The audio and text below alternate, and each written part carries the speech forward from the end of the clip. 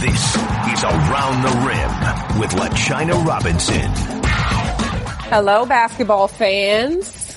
It is your favorite time of the week, a new episode of your ESPNW Women's Basketball Podcast, Around the Rim. I am your host, LaChina Robinson, joined by my producer for the day, Taylor Schwenk, who is filling in for Tarika Foster-Brasby. Tarika will join us later in the show, but is tending to some more important matters. I'll just say that at the moment.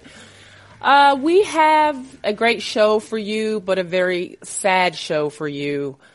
This is our first podcast since the world was rocked on January 26th when a helicopter crashed in Calabasas, California, carrying 9 precious lives. All of those lives, tragically, were lost in that crash, including Laker great Kobe Bryant, his daughter Gianna Bryant, 13 years old, Peyton Chester, 13, Sarah Chester, 45, Alyssa Altobelli, 14, Carrie Altobelli, John Altobelli, Christina Mauser, and the helicopter's pirate Ara Zobayan. Very, very sad and tragic day, obviously, with all 9 lives that were lost, and in particular that of Kobe Bryant, someone that the world is grieving heavily because of who he was as a sports star, as an icon, as a dad, as a friend, as a mentor, as so much to so many people.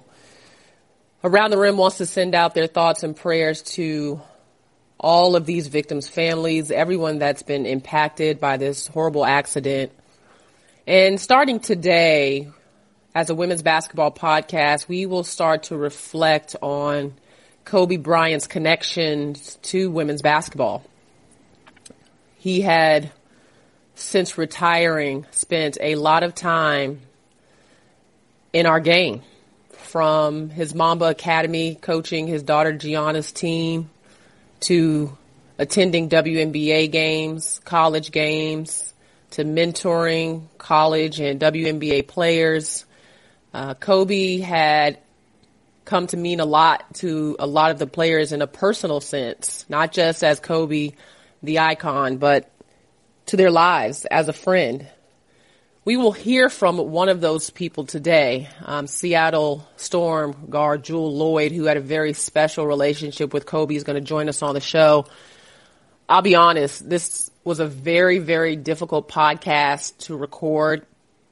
I, just like everyone else, is just trying to still make sense of everything. I feel like a cloud is still hanging over us, but what I'm experiencing is nothing compared to what Jewell has had to go through. And so we just want to thank her for taking the time to talk to us about her memories of Kobe and share that with the world. And we'll continue to do this once every podcast for the next few weeks. So if you have thoughts you want to share with us, you can always email us at aroundtherimpodcast@gmail.com with your Kobe memories. But just a very, very sad time, and we want to acknowledge this time of grieving and how everyone has been impacted in very different ways. But however you're impacted, sending prayers and thoughts to everyone. With that, we also have on the show the one, the only Debbie Antonelli joining us to talk about all things women's college basketball, because she knows all things. So we'll talk about the NCAA Selection Committee's first reveal. We get a look at who they feel like the top 16 seeds are in the NCAA tournament. We know that actual selection does not happen for a while, but we're thankful to the NCAA for giving us a peek into how they are seeing those top 16 seeds come together, considering the fact that those are the teams that will host. And that's an important thing. When you think about March Madness and advancing in the NCAA tournament, if you can sleep in your own bed and host and have your own fans there. So a lot to be decided, but we will take a look at that first reveal. And then we also have on the show Vanessa Blair Lewis, who coaches at Bethune-Cookman in the MEAC conference. If you've been living under a rock, Vanessa has done an outstanding job, and we'll get into a little bit of that with the program in her time, but also want to get her take on what it means to coach at a HBCU This is Black History Month, so it's definitely a special time to reflect.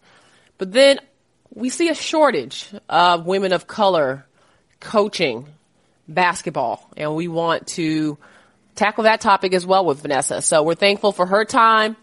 And with that is going to be our show. Before we get started, I want to remind you to subscribe, rate, and review our podcast wherever you are listening. It really helps us and helps other people to find the show. Also, tell a friend about Around the Rim. They'll probably like women's basketball if you like women's basketball. So tell them to check out our podcast.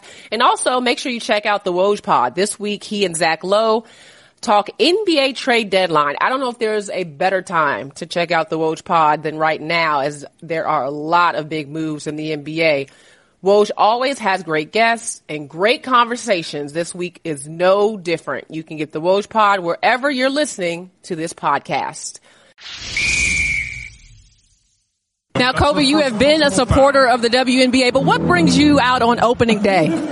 Well, I mean, continue to support, and we're a big basketball family, and our middle daughter Gianna just loves the game so much. So, here we are to watch them play, especially Jewel. Jewel's like a little sister to me, so it's great to come out and support her as well. Yeah, Jewel described you as her mentor. How did that relationship develop? I just think through the Nike family, we were able to connect. And I met her, and she just asked a lot of questions about the game and about process, and the relationship just developed from there. Well, in case you did not recognize that voice, it was the voice of Kobe Bryant. He and I had a conversation courtside back in May 2018. It was opening day for the WNBA, and he had come to the game to support, but in particular, he was coming to support Jewell Loyd, a player that he had a very special relationship with, and we are honored right now to have Jewel on this podcast with us to talk a little bit more about Kobe's legacy. Welcome to the show, Jewel. Thank you for having me. I know this is an incredibly hard time for you, as it is so many people. And, if Tariq and I have said, our heart goes out to all 9 people, all 9 lives that were lost in that crash and their families. But we do want to focus a little bit on Kobe and Gigi. Just first give us an idea of how you first interacted with Kobe, met him, and then the progression of your relationship. Yeah, the first time I met Kobe in person, I was actually at the Wooden Awards ceremony, and the Lakers had a game, and where the ceremony was right across the street from the Staples Center. So I hit him up and told him I'll be in LA, and he's like, all right, well, come through. So it was literally the halftime of the Lakers game, and he texted me and said, hey, I'll come through. I'll have my guy come get you, and we'll sit down and talk. So in the middle of the game, halftime, my dad and I are walking through Staples Center, getting escorted to the locker room to meet Kobe. And he was actually resting because he was just coming back from a shoulder injury. And we were sitting there, and we just talked for about 30, 40 minutes, really, just sitting there talking while the game's going on. And if you know Kobe, you know that he was always so focused on the game, right? Regardless if he was playing or not, he was focused and watching and studying the game. But he took that 30, 40 minutes to sit down and talk with me and my father, and that day was definitely transforming for me. That was the day where we started our relationship. And I just remember him always saying, whatever you need, I'm here for you. I want to see you do great things. I want to see you achieve everything, and I'm here right in the corner. And then he gave me his number, and then ever since then we've been in pretty good contact, and we were constantly talking every month on just random things, and we just stayed really close. And this would have been 2014? Yeah, 2014. Okay. Yeah. Okay. Trying to put the dates together. And I know that one thing, you're the first player that comes to mind in the WNBA when I think about Kobe. I know there are a lot of players that have relationship with him, but in particular because you became known as the Gold Mamba. How did that come about? Well, obviously Kobe's been an icon for me for a long time. And when I was working out with him and talking about our goals that we had for each other in the future and things that we wanted to achieve together and things that I wanted to achieve separately, that name kind of just stuck. I believe someone actually used it when I was in college once, and we were just talking, and he was a big fan of my game in college and knew where I was, and he allowed me to use that name and gave it to me. And with honor, I try to live that every single day, every time I step on the court. And even more so now, with everything that's happened, is just try to continue what we talked about and live that out. I know I've definitely used the name Gold Mama because, again, you're the first player I think about in the WNBA when I think about Kobe Bryant. What were, you said you guys talked about goals that you had. What were some of the things that you talked about wanting to do, from when that relationship was established in 2014 to now? And what have you gotten to do that, those memories that you'll remember? Every year, every season, Kobe gave me a goal to achieve and accomplish, and he was right there with me for every single one of them. Now, first, coming to the league, rookie of the year, how to get that, how to achieve that, and then being an all-star, trying to be, all WNBA team, did those things, winning a championship. He gave me the tools to do that, figure that out, and the last goal he gave me was to try to be an Olympian. So we walked through a lot of goals on basketball goals, but it went beyond that. He talked about how to expand the Mamba Academy. I started the Gold Mama Academy on my side for the girls and teams in Chicago and teams in places where they don't have organized basketball. So I've sponsored over 5 to 7 teams all across the country. And his team, his Mama team, has played my Seattle team a couple of times. We're trying to really expand and grow the game beyond just be able to play basketball, but just in life and exposing girls to basketball. And that's what we talked about so many times and how to bring that together. And he was actually planning to come to Chicago this summer to play 2 of my teams that I've personally built to give him, a challenge for his team. So we really stayed in touch and really tried to help each other out with a lot of off-the-court goals as well. Wow. Yes, that's the part I think a lot of people don't realize. One of the things that's kind of surfaced that I know those of us that are close with women's basketball have always known, but that the world is starting to see is that Kobe was very invested in the women's game, girls level with the academy, and then college basketball with you and UConn, and then WNBA, like at all levels. And we've said it's a huge loss for our sport. Where did you really start to understand how much Kobe cared about the future of women's basketball? I think when I just saw how he interacted with Gigi, seeing that relationship and seeing how much he cared about making sure that she grew up learning the game correctly, learning the game right, having that love and passion for the game, and understanding that the women don't have a lot of resources in a sense the way the NBA guys do, or colleges do. And just seeing how he had so much passion for that, and knowing that Gigi had the same amount of passion, same amount of focus, and she wanted to be great. And he saw that, we saw that all the time, and that's how we always talked about it. Like, how can we make it better for her and her peers, right? Like, that was the motivation behind everything. Is, she wants to be great. Okay, well, I have to make sure she has the things to be great. A lot of people don't. But how do I also expand that to not just her, but worldwide? And seeing that dynamic between the two was such a beautiful thing. And it's hard to, not see that again, right? Like, not be able to call him and see that and talk about it. But knowing that I was blessed to see that, and it definitely has inspired me to have that same interaction with kids I train, my niece and nephew, because that's something that I've never seen before, and it's just such a beautiful dynamic. Well, Jewell, you have had a successful career in your own right. It's just incredible to hear what Kobe has been behind the scenes for you. Your time at Notre Dame, winning a WNBA championship. Right now, you're with USA Basketball. So that next goal and challenge that he had for you is already in play, and right. I'm sure he's very, very proud of you. One more thing, Jewell, before we let you go, everyone's been kind of just sharing, their Kobe memories. And I know you've been a Kobe fan for a long time, and I don't know if you want to share just maybe if you remember the moment you became a big Kobe fan, or if there was a game or a time where you were like, okay, this is someone that I want to be like, or I look up to. Do you remember that moment? Yeah. I could easily say, the 81-point game, right? That's something that everyone notices. But I remember watching his very first rookie year. This is like, my brother was older than me, so he was a big Kobe fan as well. So I remember watching old clips and seeing Kobe struggle his first rookie year, airballing like 3 times to win the game, and his fight and his determination to keep going back. And then he came back this next year, and he was just so explosive. And seeing that was like, I want to be an assassin like him. His confidence at that level at that time was unbelievable. And then he got an opportunity once one of the guys on the Lakers got hurt. He got the opportunity to start, and he took that opportunity and he made the most of it. And that's something that it's hard to do. A lot of times people are scared of the moment, and Kobe was never scared of that moment.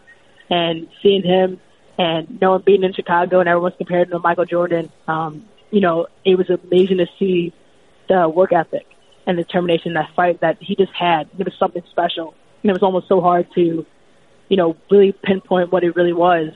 But once you saw that fadeaway, that's something that I saw and mimicked in practice so many times at the court. And that's been my go-to shot even now. Seeing him do it in the corner, I was like, yeah, this is it. This is the guy I'm watching and studying forever. And that's something that I've always cherished, is that moment, that laugh, that swagger. That thing's going to live on forever. Well, I'll tell you, there are definitely moments when I watch you on the court with that jump shot and the way you move, and it makes me think of Kobe. And you wear the number 24. A lot of people are changing their numbers, but you've been 24 and riding with that. And so I know Kobe is proud of you, and we appreciate during this very hard time you sharing those memories. Please, if you guys have not checked out the heartfelt letter that Jewell wrote to Kobe on her Instagram, please do. But while we're mourning someone that we knew from afar and that had an impact on our lives, nothing like what you're experiencing, Jewell, and we will keep you in our thoughts and prayers during this time. Thank you. Thank you so much. And thank you for having me. Thanks for sharing. Scouting report. All right, basketball fans. So next up, we have one of my favorite people, but also a broadcaster that I strive every day to be like. Her basketball knowledge is second to none. Her understanding of the games and X and O's, and her ability to just thrash through the college schedule is always impressive to me. Not only that, but she's a great mom and has just been a tremendous resource for me and Tarika throughout our time with the Around the Rim podcast. Please welcome the one and only Debbie Antonelli to the show. Welcome, Debbie. Oh, thank you so much, LaChina. It's very kind of you, but I think you can aspire higher than me. So thank you for having me on. No way. Every time you and Moens are on television, I tell people this is the best duo in our game right now, and I mean that. And probably since you guys were calling my games, nothing has changed. You guys are you're the best. I love listening to you. Well, thank you. So speaking of that, you guys have been calling a lot of big games. You've seen a lot of the top teams up close and personal. So we are going to rely heavily on you in this discussion. The first big thing we want to talk about is the reveal that just took place of the top 16. The NCAA Women's Basketball Committee gave us a peek into what they see as their top 16 seeds for the NCAA tournament. Debbie, just off the top, did you have any issues with what you saw in this reveal? Well, I actually think the reveal is an incredible peek behind the curtain, as you said. It's a wonderful way for us to get excited about who could be hosting, and it's such an important part of the NCAA tournament and who hosts and who gets to play at home. So I didn't really see anything that was a big surprise to me. I thought there were a couple of teams that played their way out the last week but have a chance to play themselves back in. A team like Florida State is a team that I think has a chance to play themselves back into the top 16. But no surprises for me. Expected it to be about those are the teams that I had. Northwestern's probably one of the bright surprises on our landscape this year, and they've certainly earned their way into the top 16.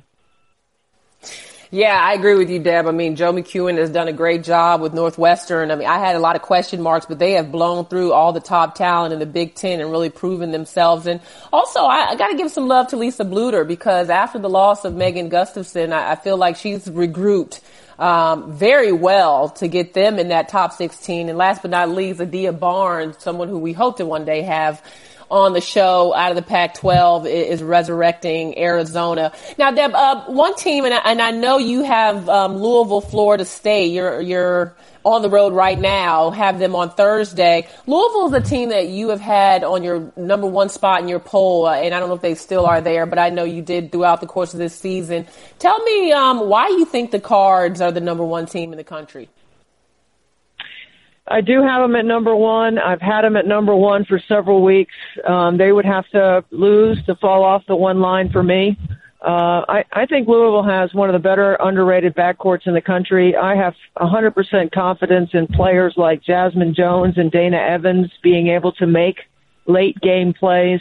The wonderful thing about this year, which is so exciting for us and for the fans, is that you're splitting hairs over the top teams. Style will come into play. Matchups certainly come into play. Last week, the number one RPI changed 3 times. It depends on who you play, when you play them. But I have had Louisville at the top. Kylie Shook continues to evolve. I think Bianca Dunham has another level that she can play and be a more effective scorer. I think the Georgia Tech transfers, Elizabeth Balagoon and Elizabeth Dixon, have played okay, not great to this point, and I think they have some more that they can give. I've seen all the top teams in person, I believe.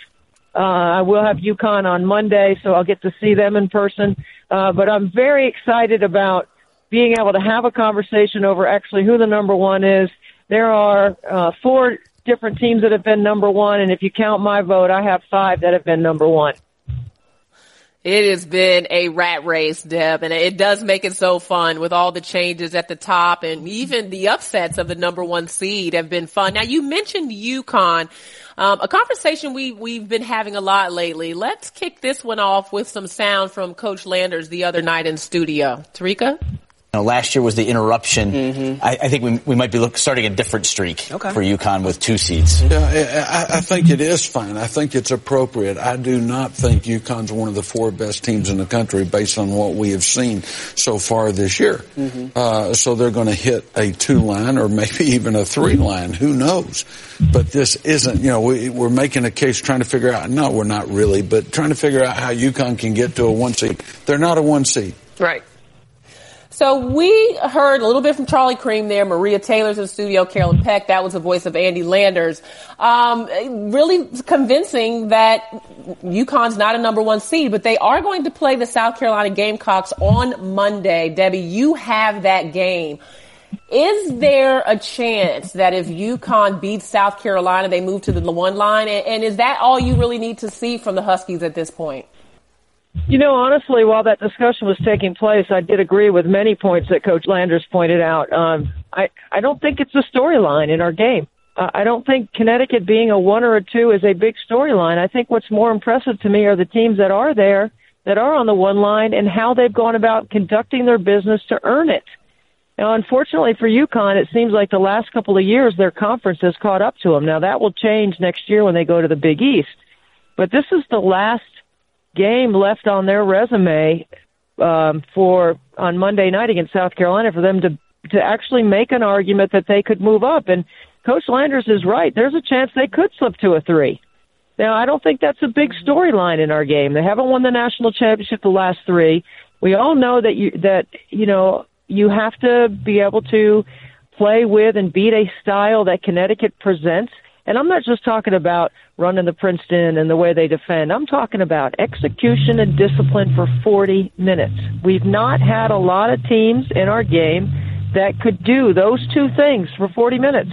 Now I think we do. And the teams that play the hardest are the teams that are going to win. And when Sabrina Ionescu post-game said, I think we should be the barometer, I think she was sending out a message saying, hey, look, there's a lot of really good teams in the game. And people have great brand recognition for UConn. I will never be one of those people that believes UConn is ever bad for the game. As long as Gino's over on the sideline, you know exactly what you're going to get from his program. So, and his teams and his players. So I agree with what Coach Landers was saying on many points that he made. And I think that our game is really healthy. It's in great shape. And for all the wonderful things that UConn has done, they haven't won the last 3. There's been 3 different teams, and I think it's exciting for our game. It should be exciting for every aspect of the business of our game. It's very, very exciting, and I cannot wait for that big tilt at South Carolina on Monday. Dawn's done a great job of growing her fan base there, and I know that they are ready to take on the Huskies. Now, Debbie, you also just recently were on the call for Louisville versus USA Basketball. USA Basketball is on their college tour, getting ready for the Olympics. Just your thoughts quickly before we let you go on our USA team and what you saw there and kind of what we can expect from this squad, even though we're not exactly sure who's going to be on the roster quite yet. Well, the first thought is good luck, selection committee. I don't know how you pick 12. I really don't. There are so many talented players. It is going to come down to chemistry and who gives the U.S. the best chance to win. That could come in a lot of different values. Depends on what value they place the most on, right? It's not just offense and defense. There's so many things that factor in. I think our B team and our C team could win bronze and silver. I think that's how deep we are. I don't see any country hanging with us in the fourth quarter. That's when usually we have the ability to use our depth and our strengths to put teams away. It's exciting. It's an exciting time. Again, the business and the metrics of women's basketball are all moving in the right direction. That's exciting. And we have the stakeholders in terms of the representation we have from USA Basketball can't be any better. When you have spokespeople like Diana and Sue, it just doesn't get better than that. I don't want to be on that selection committee, and I don't even want to. I'm going to have to shut my Twitter down on the day that those names are released because I know the fans are going to be all over it. But tip your hat to the leadership that has to make those decisions. And, you know, it's just so interesting seeing the new talent coming in with the Sue Birds and the Diana Taurasi's and what this roster, what this summer could really mean for a changing of the guards for our game, which is both scary but also exciting. So definitely looking forward to that. Deb, we love having you on. Please come back and see us soon. We are all for you guys sparking up shoot around again, okay? We would love that. I'm telling you, me and Tarika would love that. We're advocates, and we only have this podcast because of what you and Beth Mowens did, and we're all for it coming back. I am still trying to get a show where we have both Beth and Debbie on at the same time. Well, that's what shoot around was. Make that happen. We can do that. As long as you're prepared to know that we're going to argue and fight, and then we're going to hug it out at the end. And there's going to be a cocktail napkin, which means there might be cocktails. That's another good thing. That's for sure. Well, Debbie, we'll revert back to some of our old strategies, LaChina. I appreciate your kind comments, and thank you for the work that you and Tarika continue to do to promote our game. Well, thank you, Deb, and be safe on the road. We can't wait to hear you on the call, as always. Thank you. Peace out. Coach's Corner. All right, Around the Rim fans, welcome back to the show. And today we want to do something a little special because, number one, it's National Girls and Women in Sport Day. So that's important to highlight. And number two, it's Black History Month, right? So we definitely want to make sure that we highlight the best of the best, especially in the month of February. And so joining us for our Coach's Corner, we have Bethune-Cookman University Wildcats head coach Vanessa Blair joining us today. And we haven't spoken to her in a while, so we are happy to have her back on the show. Welcome, Coach Blair. Thank you so much for having me back. This is awesome. Yeah, all of these things going on today, this month, it's exciting. I know, right? Yes. Perfect timing. Yes. Well, Coach, I know that this has been an interesting year for programs all over, but you have been the top of the top and the best of the best in the MEAC over the last few years, and just kind of wanted to get your thought on how you've been able to maintain the level of success that you've had with BCU. Well, I just want to say that our conference, unless you play us maybe a non-conference game, you'll see that every single night is a dogfight. And I know a lot of conferences will say that. I mean, you see it in the SEC and the ACC, and you expect it in those conferences. But in the MEAC, literally, there are some amazing coaches, and we battle every single night. So it's not easy. It's not easy to have gotten to the top and then to be able to stay here. But I think what makes it so great for us is the kids that we're able to recruit. These young women are phenomenal. And my coaching staff has been able to stay together primarily to keep that, base together and girls get comfortable with coaches and having them around. We've been able to stay together for the last few years, and this past season was great because, it's all the hype about women power, and this past season for us to get to the tournament to the NCAA for the first time with a whole staff of women was just a phenomenal feat. So, Vanessa, we have to back up just a little because I still run into people today that don't know what a HBCU is and really don't understand the history. So, HBCU stands for Historically Black Colleges and Universities. And Bethune-Cookman was named for Mary McLeod Bethune, who was an American educator, stateswoman, philanthropist, humanitarian, civil rights activist, and best known for starting, a private school for African American students in Daytona Beach, Florida. So, Vanessa, I'm just curious for you what it's like as a woman of color, one that played sport and understands how important Mary McLeod Bethune was to American history. What does it mean to you to coach there? Well, LaChina, as you know, I haven't spent my entire career in Black college. I was 11 years at Mount St. Mary's University, a PWI, and then I got this amazing opportunity to come and interview for a job at Bethune-Cookman. I'm from Maryland, and so Bethune-Cookman is in Daytona Beach, Florida, so it really wasn't hard to convince me to get out of the snow. But I really didn't have a lot of background on Black college because my career wasn't in that. But it was, and it has been, the most amazing journey of my career. And I say that because we like to tell our student athletes that we recruit, you really are going to get 2 degrees when you leave here. You're going to get a degree in whatever you decide to major in, but you're also going to get a degree in your history. And how powerful is that to empower our young people with the information of who you are, why you are, and where you came from. And sometimes I always say, when you know where you've been, you know where you're going, and that history is important. We talk about women and women in sports day. This university was founded by a woman back in the day when it wasn't popular, one, to be a woman in any type of power position, but two, to be a Black woman. And for her to accomplish building a university, because her whole thing was that every Negro child will have an opportunity to be educated. How powerful is that? That was her goal. And to this day, we stand on that mission that we have first-generation students in the year, 2020 that are just first generations that's ever gone to college. And so this is big for a whole it's big for our community to be able to have our young people educated. And we come from places, our students come from places where they may not otherwise get in or fit in at other universities, and they're wanted and accepted here. But make no mistake about it, LaChina, we're in the year of 2020, and our university is very diverse. We have a student on our campus from every continent in America.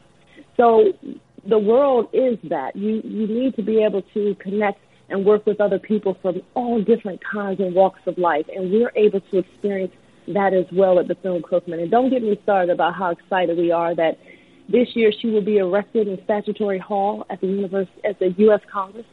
And she has a room. If you've never been to the African American Museum in Washington, D.C., we just took our girls there. We try to take them every time we go up there to see the African American Museum, because we are a part of American history. Not only does she have a wall, she has an entire room. So imagine our girls walking in wearing this uniform that has Bethune-Cookman on it, and now getting a chance to, in real life, hear her voice speaking back in the day. They make that connection, and it's so powerful because then they understand her not as a figure in just African American history, but as a figure in history. Wow. That is amazing and so powerful. And I mean, I haven't been through all the rooms because it was just overwhelming when I was there. Yes. But now I'm going to make sure I make it to Mary's room to learn more about her and her impact on our history. So, Coach, let's now dive into the family ties around the game of basketball for you. Your cousin is none other than the Christy Winter-Scott, who is one of our favorite guests on Around the Rim and just an amazing person, mom, coach, role model for me. We love Christy. But then also your dad, you have a girl dad that you shared your love for basketball with. He coached you in high school. And last but not least, your husband Eric is an NBA official. So you got ties to the game all across the board in your family. What is that like? Well, oh man, yes. Well, first shout out to Christy. Love Christy. Yeah, so we when she was at Maryland, I was at Mount St. Mary's. She was a little older, so we didn't get a chance to play with each other, against each other that much. But just those family genes, you can see how far they run deep. You kind of look at Christy and you're like, oh, I get it. Y'all almost look alike. But she's doing her thing in the broadcasting world. But yeah, my dad coached at Largo High School in Largo, Maryland for 20 years. And this past year, we both got inducted into the Hall of Fame together, and it was such a monumental event to not only be recognized, but to be recognized and going with your dad as the first class to be inducted into the Hall of Fame. And my dad was so powerful for not just me as a player under him, but for girls who looked like us that didn't have father figures at home. He became that for my teammates. And as a young person, I didn't understand it then, but when we all came back for the Hall of Fame, those players were able to get up and say, thank you. Because of you, I got to go to college, and I got to have a man in my life that wasn't, or if I didn't have my father around, that was instrumental in me believing in myself and having some self-worth. So it was great to play with him, play under him, and then to come back and I coached with him before I got into college coaching. So I learned a lot. I learned a lot about family, and that's how I run my program here. It's about family because that's what he did when we were playing. And then I have this crazy referee that I have to go home to at night. And he graduated from Bethune-Cookman, so that's how we met. When I got the job down here, we met. He just was coming back to visit some of his old college buddies and coaches, and so we met, and we kind of formed just a friendship at first. And I would run things by him and plays by him, and he would kind of give me another angle, a way to look at him. But now when I come home and I'm like, babe, that was a terrible game. Did you see those calls? You know, I must say referees stick together because there are nights where I'm like, okay, well, you can just go stay in the other room because that was definitely a travel. He's like, no, it wasn't. But it's great to have him as a frame of reference when I come home or he comes to the games. And, you know, he's just a professional at everything that he does. And he runs camps in the summertime, and I'm able to take my staff over there to just listen in that how much these referees pour into their craft as well. Because I think sometimes as coaches and fans, we're like, oh, they just show up. No, they put a lot of work into what they do. Yes, they absolutely do, and they deserve that respect. It's just great to see how many influences you have had in your family, whether your dad or, you know, your husband, or you can continue to grow that. And I saw there's a great article by Sue Favor. She does the coach's chair. So I saw and read that your kids are going to be carrying on that basketball legacy, and you and your husband plan on just watching them for a while, right? Oh, yeah, most definitely. They are, my 6-year-old's playing now, and I had to use them as an example for my pregame speech for this weekend that, you know, expectations are so important. Last year he started playing and he wouldn't shoot the ball. And I was like, Blair, I'm not coming back to a game and you're not going to shoot the ball. He's like, I just don't feel comfortable, Mommy. This year, he won't pass the ball. And so I'm so embarrassed sitting up there as a parent, and I'm like, Blair, you have to share the ball. He's like, no, I'm not. Like, you told me. I was like, oh, my gosh.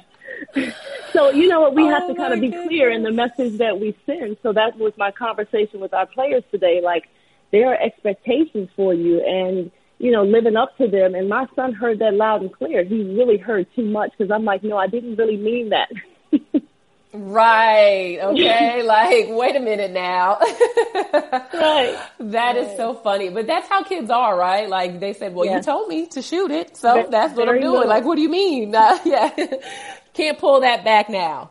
So, you know, Vanessa, one thing that we talk about often is what opportunities are there for young women after they're done with their time as college athletes. And I know for me, it was like, okay, do I want to coach, broadcasting? There's lots of options out there, but we're not seeing the number of women of color that are playing the game translating into coaching.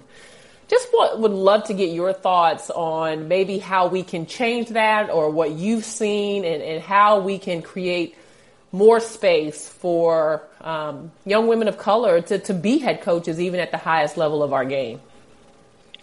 Well, that's an in-depth question. And I say that because when I was playing just like you, I thought the next and the only step for me was I going to coach after this? Because that's what I saw. And now if I was a player right now, my eyes would be so wide open for women like you and Christy that are on the broadcasting end. And not just to do the sport that they play. Like, we have women that do football and all kinds of other sports, and I'm so amazed at them because the sport I haven't played, I'm not so sure I would be good at talking about it. But that just shows the research that has gone into it. Referee, we just talked about my husband. Like, I never knew that was even a field, and it sounds ridiculous to say that because every time I've played the game since I was 7, there was a referee there. But you know what? In my mind, it just came with the game. I didn't know how they got there. I didn't see many women referees when I was playing. But now it's such a lucrative profession, but it's also a profession where you can stay around the game and not have to coach. But there's senior women's administrators that look like us, that can help form and mold the woman when she's off the court, like getting down to who they are as women that just play sports. But outside of the sports, who are you as a woman? And so I'm just amazed at the avenues that are available for young women and minority women, but females in general. But to answer your question, last year, my agency, Brian Stanchek BDS Agency, did a study, and since 2014, over these last 6 years, 67% of hires were females.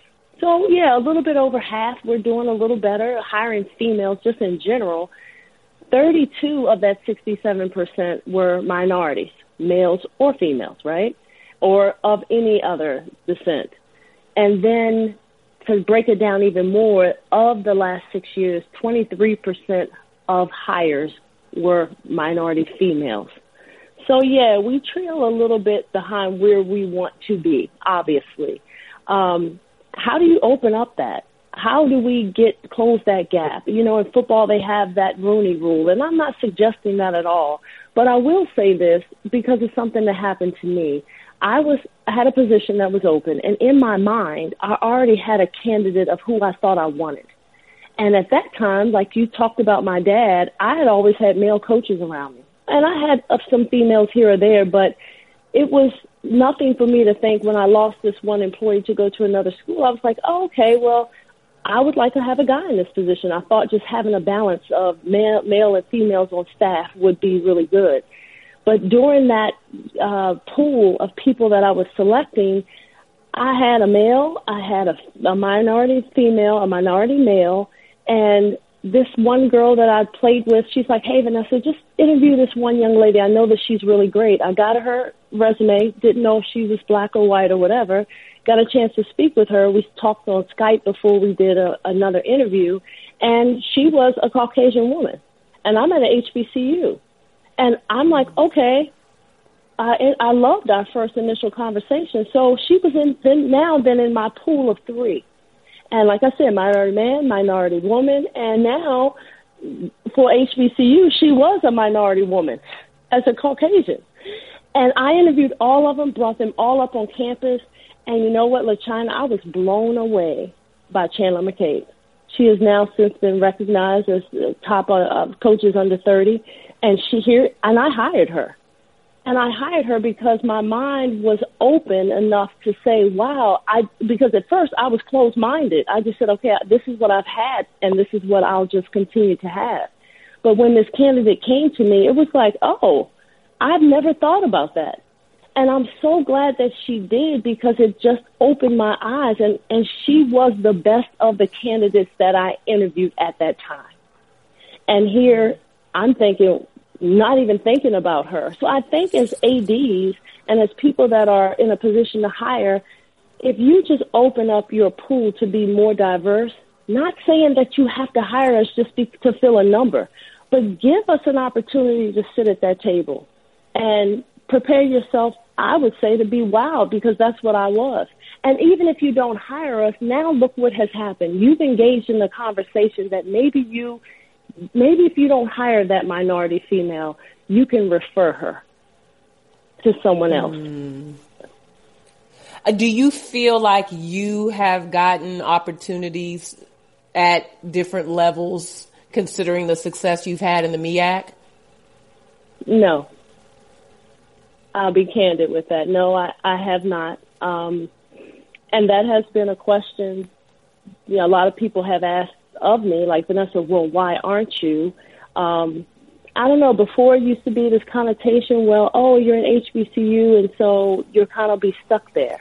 But I've spent half of my career in PWI, so it's not that I'm just one-dimensional. But I think if we could get someone like me to that interview, to that table, then maybe you would get an opportunity to see something different that you didn't think of. And I don't think it's always I just don't want that. I think that people have in their mind what they're used to seeing. And to just be open enough to have a diverse candidate pool, that maybe you would see something different.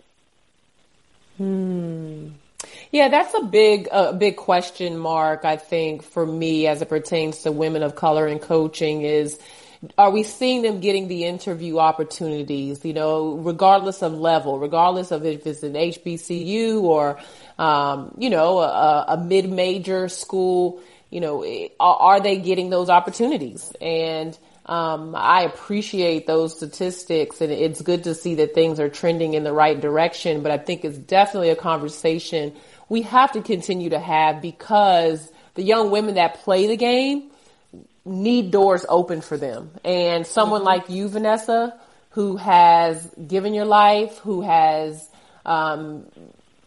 displayed excellence in your current position, and is more than qualified for opportunities. I mean, let's be honest, we're all here in the world to try to do more, be more. There are some people that want to stay where they are for different reasons, and that's why I asked, but there should be a pot of names, and yours should definitely be included. So hoping the right people hear your message, because I think bringing diversity to the table, having those conversations, being open-minded are all ways that we can hopefully create change. And that's ultimately what we want to do. Well, thank you so much. There couldn't be a more perfect way to wrap our conversation. And we thank you for your time and for your amazing superwomanness as mom and coach and wife and all the different hats you wear. You're welcome back anytime to come on our show. We love having you. Oh, thank you. Thank you, ladies. And happy Valentine's Day. Yes, you too. And good luck, because we know that there's a tie at the top right now in the MEAC, but you're on a 7-game winning streak. So keep it up. I mean, what does it look like down the stretch here in February? Is your schedule favorable? Oh, man, I think that what we say, and like I started out, every night is a dogfight in this conference, but I tell my girls just one day at a time. One game at a time. Like, the only game that's important right now is the next one. And that's kind of a metaphor for life. Like, just one day at a time. Like, be as excellent as you can just for the next day. That's how we approach it, LaChina. I love it, Vanessa. Well, good luck. Okay. We're excited for your team. We'll be watching you. We'll bring you back. You win the championship. You're coming back on the show. Yay! All right. Well, thank you, ladies. I appreciate it again.